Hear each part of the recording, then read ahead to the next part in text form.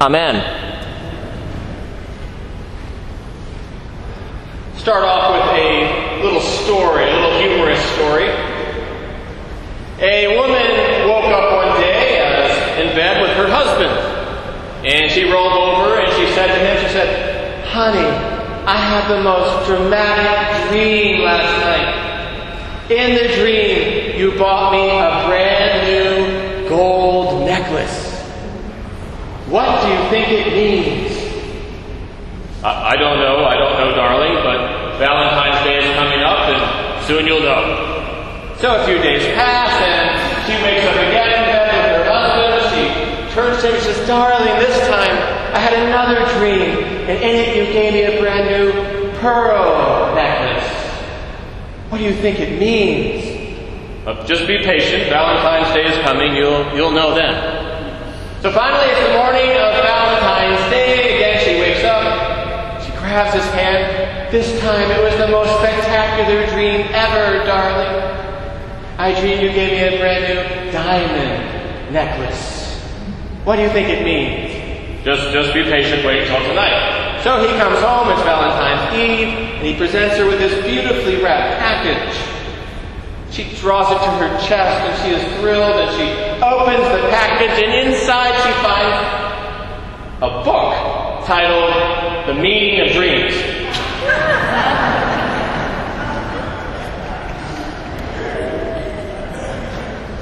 Today's passage from 1 Timothy chapter 6 doesn't particularly sound like the American dream.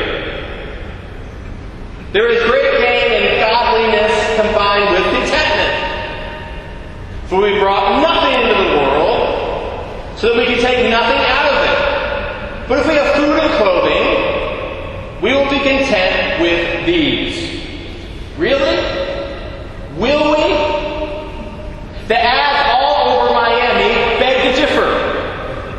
The latest fashion, the latest high-rise, the latest club, the latest car, the latest cuisine, the latest romantic partner, the latest gadget, the latest surgery are always constantly on offer here. Whether you are walking Lincoln Road, or sitting cozy in the Gables, or making your purchase at one of the great local temples to consumerism, such as the Aventura Mall. It seems that back in Timothy's time, and we're going back 2,000 years, that's a lot of rewind. 2,000 years back, it seems that in Timothy's time, there were some religious teachers who got this idea that they could scam people using religion. Imagine that. And actually the scam worked pretty good for these swindling religious teachers. They made money. The people they stole from, not so much.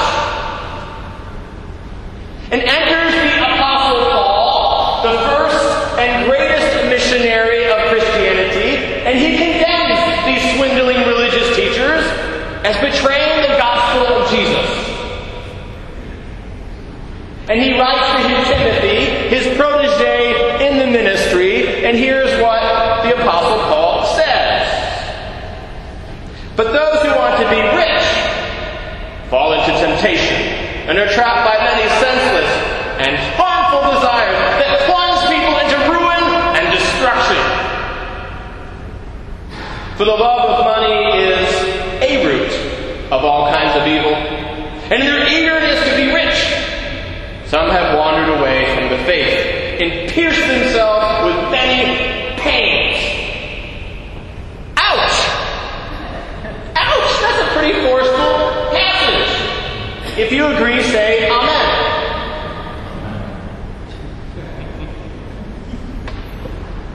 Now this passage, folks, contains one of the most misquoted Bible verses of all time. Dun, dun, dun, dun. 1 Timothy chapter 6 verse 10 reads, "For the love of money is a root of all kinds of evil." So try it with me. We'll do it in 3 parts. The love of money is a root of all kinds of evil.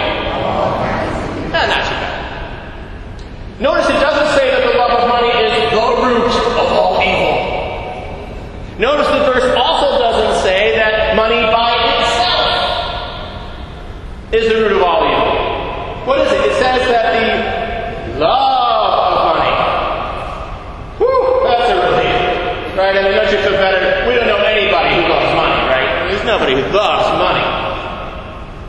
There's nobody who would say something, for example, like, greed is good.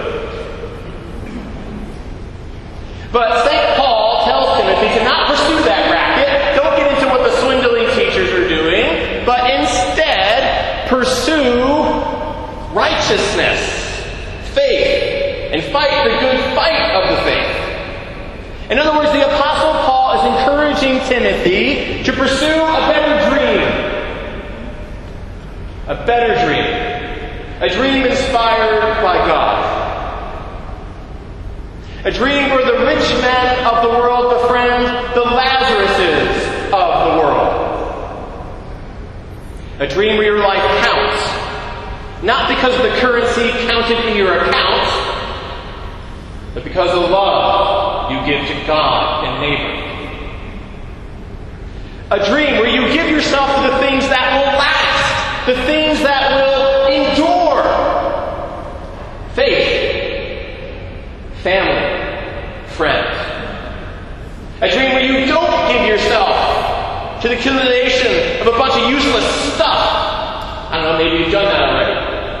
And giving yourself to all this circular activity that gets you nowhere in life. A dream inspired by God that includes the words of this great visionary preacher, words that we still need today in our country, in this city, and everywhere. And I quote these words, that my 4 little children will one day live in a nation where they will not be judged by the color of their skin, but by the content of their character. If you agree that we still need that dream, say Amen. God is urging you to find a better dream. God is urging you to pursue a better dream. Now, you may already have a dream for your life. But check this out. God's dream is always more surprising, more wonderful, and more impactful than any dream that you or I could concoct up by ourselves alone. And God's dream requires all sorts of people to realize. We will need some folks who are older. We need your experience. We need your practical know-how. We need your lessons from dreams realized and dreams lost. And pursuing God's dream will require some of you that are younger. We need your energy. We need your zeal. We need your vision to do things that past generations said was impossible. Notice I was nice to you. You get to choose which category you fit into there. The older or the younger. Just don't ask the person next to you which category you should fit into. Every Christian is called to be a dreamer. Every Christian is called to be a practical dreamer. Turn to your neighbor and say, practical dreamer. Don't be shy. They won't fight you, I don't think. A practical dreamer. So will you join God and God's people around the world to pursue this dream? If so, raise your hand. If so, say, I will with God's help. I will. Great, some of us are willing. But how do we put God's dream into practice? Well, the Apostle Paul tells us. He says it very plainly. Did you hear it the first time? And if you did, I can read you anyway. The Apostle Paul says, for those who in this present age command them not to be haughty, but depend upon God, who richly provides us everything we need for our enjoyment, and to be rich in good works. And I love this part at the end of this, verse 19, when Paul says that they may take hold of the life that really is life. I don't know about you, but that means that there's a lot of people out there who are taking hold of something that really isn't life. There's a lot of that going on. Holding on to stuff that really is not life. Bible quiz. You help me figure out this verse. Jesus famously said, you can't serve God and mammon. Or, what's the updated version of that? Money. Can't serve God and money.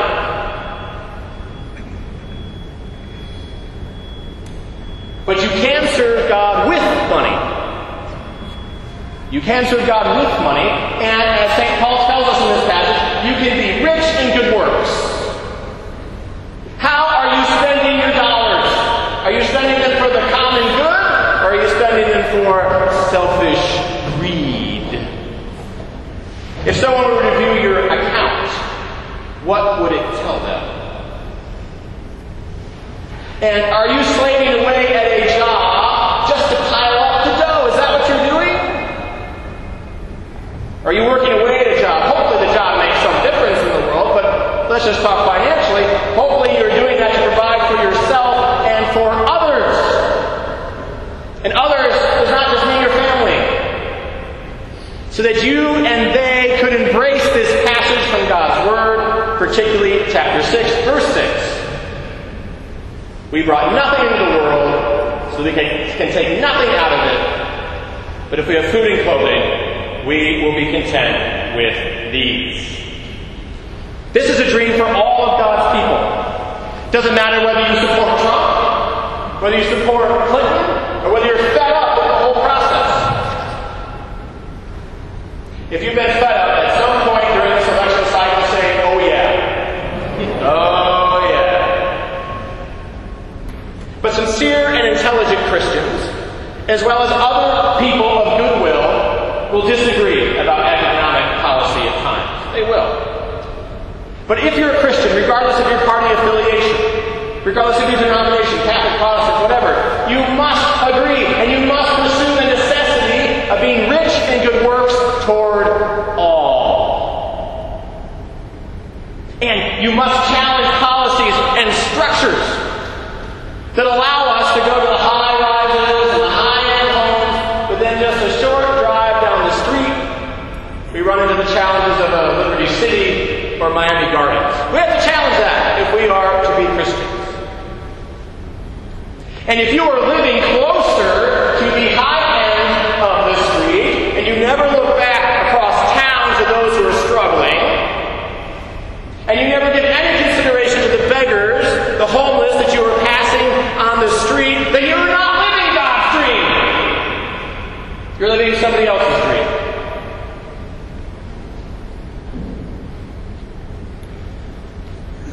When you come forward this morning to receive Holy Communion, you are receiving the meal of practical dreamers. Spiritual food to nourish you in the pursuit of God's dream for your life. I have had the privilege of sitting with people who suddenly found themselves in jail. And I've had the privilege of sitting with people on their deathbeds. No one has ever told me so far, Father, I wish I'd made a whole lot more money. Nobody says that. They say, I wish I'd spent more time with my kids. Wish I had been a better spouse. Wish I had done something that really made a difference for somebody. I wish I had really explored my faith more. I feel like I'm figuring out what life is about at the very end. Now sometimes it's beautiful, people on their deathbed. They're full of gratitude. But a lot of times they have regrets. And usually the regrets are related to settling for a lesser dream. Sometimes somebody else's dream. And the fact that they push God's dream aside. What's your dream? How does it fit into God's dream? What's your dream as a couple? What's your dream as a family? What's your dream for your business? Is it just to rack up money? Is there something bigger than that? What about your dream for your professional life? What about your dream for your retirement? Is it just, well, we'll travel and play golf? What's your dream? And how does it relate to God's dream? What are you investing in? And is what you're investing in your life right now, will it be worth anything when you get to the end of your life and look back? I'm not talking principally about stocks and bonds here. And God's dream cannot be pursued by yourself. It just doesn't work that way. Get plugged into your local community of faith. If you don't have one, find one pronto. Find God's dreamers. Find God's dreamers. Some of them are in the church. Some of them aren't. Be around those people. And always be rich in good works. Yes, that means your dollars. Yes, that means your time. The saints and prophets, to quote a famous song, once dreamed a dream in times gone by, when hope was high and life was worth living. It still is, folks. Life is still worth living. Don't wait any longer to take hold of the life that is really life. Get practical. Start dreaming God's dream today. Amen. Amen.